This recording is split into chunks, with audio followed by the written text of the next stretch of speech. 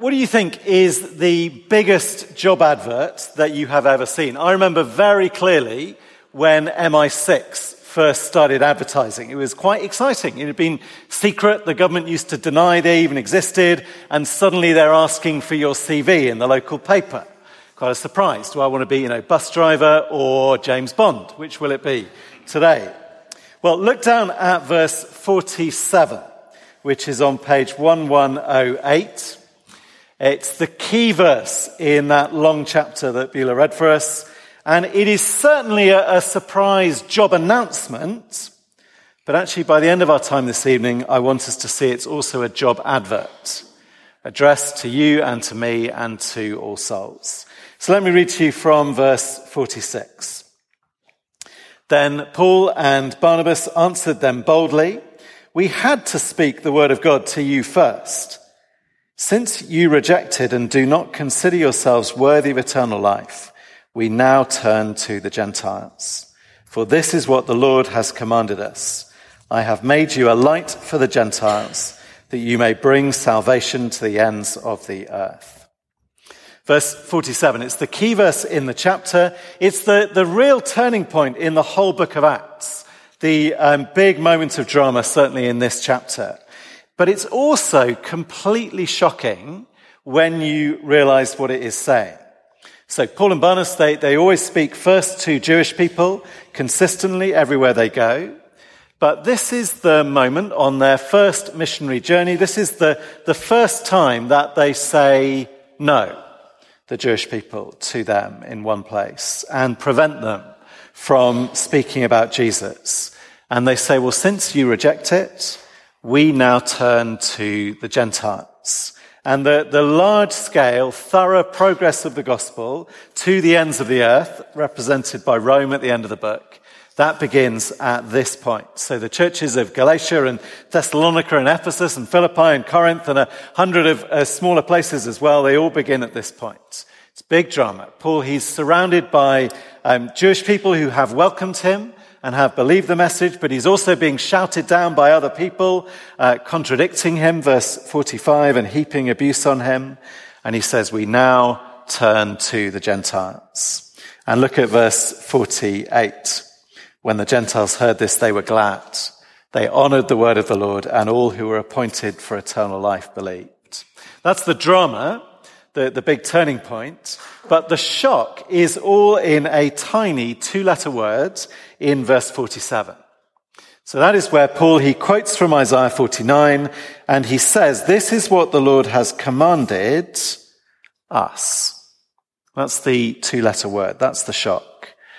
Go and be the light of the world. And that's a shock because everywhere else in the Bible, that is somebody else's job. Not Paul's job, certainly not our job, but the job of Jesus Christ, the Messiah, God's Son, the servant of God, the light of the world. That's what we've been singing and reading endlessly over Christmas. In Isaiah, this comes from one of the servant songs, a building picture of the person God is sending to save Israel. They build to Isaiah 53, where the servant will need to die as a substitute, carrying the sin and the guilt of the people. And in Isaiah 49, which is the one quoted here, that's the one where God says, it is too small a thing for you to be my servant to restore the tribes of Jacob and bring back Israel. It's quite something to say. It's too small a thing just to restore God's people. God's great project for 1,500 years since his promise to Abraham. Just to restore the apple of God's eye and the place where God put his name and the great demonstration of his love to humanity. Too small a thing to only do that. So God will also make the servant the light to the Gentiles. And certainly, clearly, that servant is Jesus. Jesus says so. He uses that twice in John's Gospel when he says, I am the light of the world. Luke, who wrote the book of Acts, he knows it's Jesus because in the book of Luke, there's the Song of Simeon that we have read at Christmas, says this about Jesus. And Paul, who is the one speaking in this verse, he knows it's about Jesus because he says so to King Agrippa in Acts chapter 26. But here, he takes the words and he applies them to himself and to Barnabas. This is what the Lord commanded us. As if human beings could be the servant of God from Isaiah 49. If you remember last week, we said that Acts is the book about what Jesus continued to do and teach after he had ascended into heaven. Meaning it's about what Jesus is doing through his Holy Spirit, through people like Paul and Barnabas. We need to welcome back the students. They've just been on their weekend away. They've been on a coach for about 10 hours, and they've just all been filtering back in. Weekend away about the Holy Spirit. And this is exactly what we're seeing here. Remember last week, we said all we have on the page is just an instrument, Paul, just a church, just a word. If you look at the ordinary human beings here, then there is nothing very special going on. Just one quite unimpressive man called Paul has been sent by a very ordinary church with some words to say. But 13 verse 2, this is the command of the Holy Spirit to do the work that he has for them, which is the work that in Acts chapter 9 Paul was given, to be the chosen instrument to proclaim God's name to the Gentiles, which is the work of the servant, is being the light of the world. This is what the Lord has commanded us. So Paul's right. This is the light breaking out into Gentile territory. And it's with that purpose in mind, Paul stands up that day in their synagogue in verse 16. More specifically, what he brings them is a job offer. It says, fellow Israelites, and you Gentiles who worship God, listen to me, because the Messiah has sent his chosen instrument to bring light to the Gentiles, and he addresses the people of God in each place because he wants to enlist their help. Join me in this exciting opportunity, he's saying. So I've got 3 headings for us tonight. They're all structured like a job advert. We're going to start with the newly installed Jewish Saviour, but he is now seeking servants to help him. So point 1, newly installed Jewish Saviour. And this is the sermon that Paul preaches. It's one of the great speeches in the book of Acts. There's something like 10 of them, long chapter-length speeches in Acts. They start with Peter in Acts 2, and this is the equivalent to that at the start of Paul's ministry. Every time after this you see Paul speaking, particularly if it's to Jewish people, you think he's saying something like this. And what he says is a Bible overview. It's a Bible overview of the middle section of the Hebrew Scriptures. He starts in Egypt with the Exodus, he runs into the Promised Land, and then from Samuel to Saul to David. That's the first half of his sermon. And it is all about what God did. If you look down every verse from 17 to 22, it's dominated by the generosity and the power of God. He chose our ancestors. He made the people prosper. With mighty power, he led them out. He endured their conduct. He overthrew 7 nations. He gave them judges. The first thing a human being does is verse 21. Then the people asked for a king, which wasn't entirely a good idea, but then it's back to God. He gave them Saul. After removing Saul, he made David their king. And then God speaks, I have found David, son of Jesse, a man after my own heart. He will do everything I want him to do. And that's the first half of the sermon. It's very familiar. It's very amazing. God's powerful actions in the history of their people. But then it all turns at verse 23 when he tells them what God did next, or what God has done now. Verse 23, look at that. From this man's descendants, from David's descendants, God has brought to Israel the Saviour Jesus, as he promised.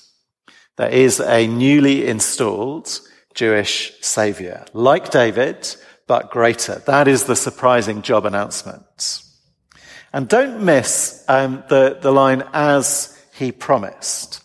That's what connects the 2 halves of the sermon. The first half was about what God did for Israel in the past, and the second half is about what God has done now in Jesus. And the point is that every element is as he promised.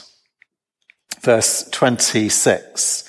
The children of Abraham, they had the message of salvation with all of the promises waiting for this Saviour, and he has been sent to us in Jerusalem. And even when the rulers in Jerusalem killed Jesus, that was not a failure in God's plan. Look at halfway through verse 27. Yet in condemning him, they fulfilled the words of the prophets that are read every Sabbath, including Isaiah 53. This is quite something to say in a synagogue, isn't it? Every Saturday you come here in Antioch, and every Saturday you listen to readings about Abraham and Moses and Samuel and David, and every Saturday you listen to the prophets telling you about what will happen in Jerusalem one day. And today I'm here in Antioch to tell you he has done it. All of it. Every word, just as he promised. The arrest and the fake trial as promised. His death, verse 29, when they had carried out all that was written about him, as he promised. So they laid him in a tomb. And that is when God acted again with the same mighty power as in Egypt. Verse 30. But God raised him from the dead. And for many days he was seen by those who traveled with him from Galilee to Jerusalem. They are now his witnesses to our people. Raised from the dead, just as he promised. And that verse, this is the climax of the sermon. It's not the key verse in the chapter, it's the climax of the sermon. And what Paul does then is he gathers Psalm 2 and Isaiah 55 and Psalm 16 to prove that Jesus is everything that David promised. The blessings promised to David, including a never decaying body, that did not come true for David. And you can test that by, checking whether David is dead or not. He is. But now God has installed his Saviour, who died, but who lives forever, and whose body will never decay. And I've used the heading newly installed Jewish Saviour because I want to emphasize the continuity here. He is the one that the people of Israel have been waiting for. In fact, look at verse 43. The members of that congregation who respond well that Saturday, look at what Paul and Barnabas say to them.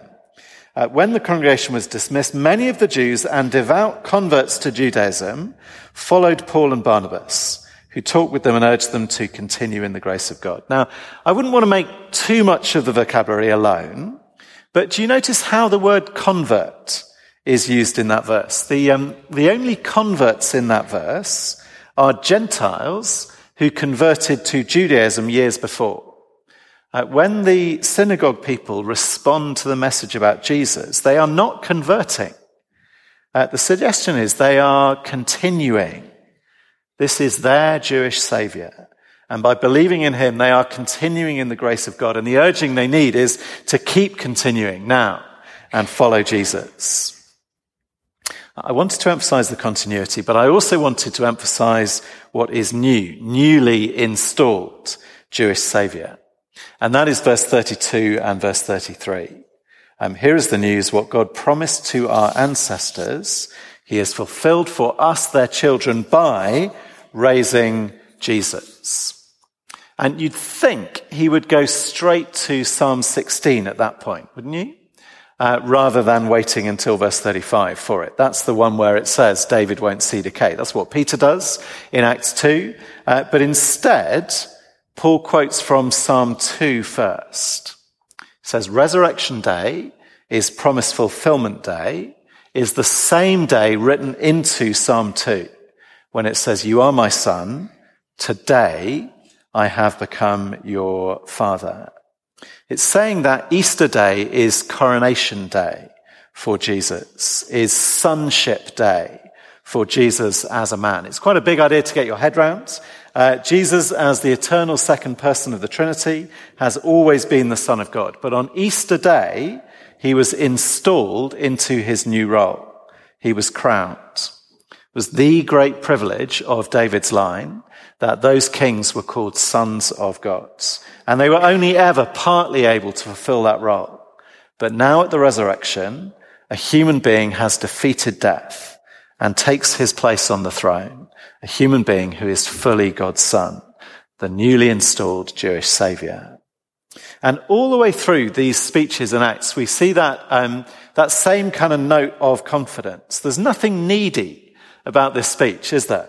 There's nothing, they're not begging anybody to believe in Jesus. They're announcing what God has done. Here is the news. Coronation Day for God's Son has happened. Jesus, he is the Saviour we were promised. So what will you do about it? And verse 38 is the offer. It's the same offer they make to anyone of whatever background. So this is the news for anybody here who will hear it. 38, therefore, my friends, I want you to know that through Jesus, the forgiveness of sins is proclaimed to you. Through him, everyone who believes is set free from sin. And free from sin, he explains, he says it's a justification you were not able to obtain under the law of Moses. Jesus is the judge who is able to declare you totally in the right. He's the king who is able to give that verdict on you. As if every sinner in that room listening to Paul, as if they'd only ever lived the perfect life of Jesus. And many of them that day, they believed it, they followed him, and they told all their neighbours. And that is where the trouble starts, which is where we need to go next. Because the whole town turns up to hear the news the next Saturday. But this was not just a forgiveness offer. It has been a job offer. So that newly installed Jewish Saviour, he is now seeking servants to bring salvation to the ends of the earth. Jesus is the one with the new job. It's the job announcement. He's the servant. But he is offering other people the role with him. It's too small a thing for Jesus to restore Israel only. His plan is to be the light of the world. In other words, to save people on every square mile on this planet. And one of the commentaries that I read draws out the sadness of what happens on the second Saturday in Antioch. On that day, the whole town is excited to hear about the Saviour of the world. All the Gentiles pile in. I guess the synagogue was not big enough for all of them, and they're squeezing into the door. And the writer of the commentary said it was the first privilege of the synagogue in Antioch. He went first to the Jewish synagogue, and they could have been the first to bring the gospel to their Gentile neighbours. Imagine the rejoicing there could have been. God's promise to Abraham and to David, a blessing to the nations through his people of Israel. And it would have started in Pisidian Antioch. I remember I said last week, there are two places called Antioch in these chapters, a bit like there are two places in the world called Glasgow. One of them very important, the other one less important. Somebody did by WhatsApp put me out of my misery. Last week I said Glasgow was the capital of an important country. It's not, is it? As in, Scotland's important, Glasgow isn't the capital. But in the Antiochs, I got it right. One of them is the capital of the region. But this one, this Antioch is the synagogue in Nowheresville. And yet, that synagogue could have been the place where they welcomed the message, signed up for the job advert, and then taken up the job of being the servant of God to the nations. They could have all as one said, right, we're doing this. Let's go. Let's bring the gospel to all of our town. Bring salvation. It's the job advert that Paul had answered in chapter 9. And Paul is he's very, very similar to the rulers of the synagogue in Antioch. Paul, he's from Tarsus, which is just down the road. He is like them. He's shaped by Greek culture and also by Jewish culture. And he was opposed to the message of Jesus, just as they are, when he first heard it. Paul, as Saul, he spent years persecuting Christians. And now the leadership of the synagogue, they see the crowds. And in verse 45, it is something as simple and as human as jealousy that makes them reject Jesus. And in rejecting the message of Paul, they're rejecting Jesus, they're rejecting God, and they're also rejecting the most exciting job offer that has ever been posted in the papers. And so Paul announces, well, I'll go to the Gentiles then. I have the servant work to do. This is what the Lord commanded us We cannot not do it just because of your opposition. We don't need your permission. So the servants do their job. And the light shines, and the Gentiles are glad, verse 48. And those who God appointed for eternal life, they believed his message. And I suspect that is a deliberate throwback to verse 17. God chose our ancestors in Egypt. And the offer, it goes first to the Jewish people for that reason, still today. But he is able to choose additional people too, because the servant's work is not small. The servant's work is the whole earth. And in fact, verse 49, the word spread through the entire region. You cannot stop God's Saviour King from being announced. You cannot stop those who he has appointed for life from believing. Not even if you do what they do. And they throw out Paul and Barnabas. Verse 50, verse 51, they're gone. They have to go to Iconium. That's where we'll see them next week. But verse 52, what do they leave behind? They leave behind them a church, just a church, not very old, a week old, 5 days old, 4 days old, full of Jewish and Gentile believers, and they are filled, it says, with joy and the Holy Spirit. Filled with joy even after this opposition. Yes, because they have forgiveness, they have the Saviour King, and they have the message of salvation to the ends of the earth. And they have said yes to the job advert. And so maybe there's just 10 of them, I don't know, maybe there's 100 left behind in Antioch. And they are the servants of God, as promised in Isaiah 49. And so the word continues to spread in the power of the Holy Spirit, who's been driving all of this since chapter 2. Which only leaves the question, doesn't it, in every job advert? Are you in? And it's worth looking at the reasons why people are not in through this chapter. So in verse 18, it is the desert generation. In Exodus, they were rescued. They were on their way to the promised land to demonstrate the glory and the name of God to the nations. It's not that different. And yet, verse 18, for 40 years he endured their conduct. It took them 40 years to do I can't remember, it should have been a couple of months journey. It's because they complained and they grumbled and they asked, can we not go back to Egypt? And they refused to obey him and they worshipped a golden calf. And the picture of it's worth reading back in Exodus. There's a great English phrase, the flesh pots of Egypt. It comes from Exodus 16. I think I always thought as a child it was something sexual. Thought, can't believe that's in the Bible. But it's about food. It's just about food. They're in the desert and they're moaning because they're hungry. They say, wasn't it better when we were slaves? Didn't we always have loads to eat? Wasn't it a lovely life then? Answer, no. It wasn't. And that attitude, it does not work for the servants of God. That is a refusal to carry the message, because there will be hardship, there will be opposition, as there was the day the church in Antioch was born. Next in the list is Saul. Verse 21, they ask for a king, and Paul's sermon just briefly reminds them of the difference between him and David. Because David was the one, verse 22, who did everything God wanted him to. Whereas Saul, he was a bit more flexible. He was there to make the people feel just like every other nation. You cannot be the servant and bring light to the nations if actually you want to be just like them. Because the nations, they need to leave their idols and their ways and come and submit to the new King Jesus. And then the last one is Jerusalem, verse 27, who we're told did not recognize Jesus. Despite what he did, what he said among them, despite the witnesses who saw him alive again after they had killed him. And that's why Paul ends his sermon with a warning. Verse 40, verse 41, comes from the prophet Habakkuk. Don't scoff at the new thing. Take care.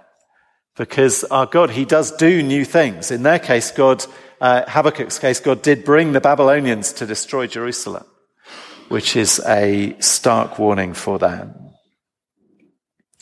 So the question then comes to us. Are we in? Are you in? Many people who heard that sermon in Antioch, they were not. Or they thought about it during the week and they said no. Perhaps for one of those similar reasons we've just looked at. They want to fit in. They don't want their life to get worse. They don't believe in Jesus. But many of them were. Many of them said yes. And the work of the servant went on. And we're here in Partnership Month to see that the servant is still active. The things that Jesus did and said and taught, they're still going on. He hasn't stopped the task that was given to him. Jesus is not small. The ends of the earth is his goal. And the job advert, the closing date bit that's the crucial bit on the job advert, isn't it? The closing date has not yet passed. Is all souls interested in applying? Partnership isn't just saying that we belong to each other. It's not just saying we love being here and we love each other. We're not just a church, because no church is just a church. We are a partnership of God's chosen servants with a message of salvation to take to the ends of the earth. So I'm going to pray we would be joyful, we'd be filled with the Holy Spirit, and we would carry this message. Our Father, thank you for your work in bringing the gospel, bringing salvation to the ends of the earth. Thank you that you chose Paul and Barnabas, and how even today you have not stopped choosing servants, and that you send them into ordinary workplaces, you send them into ordinary lecture halls, onto tubes and buses, and everywhere that we go with the message of salvation for the ends of the earth. We pray, our Father, give us joy and give us your Holy Spirit that we would proclaim your Son everywhere we go. Amen.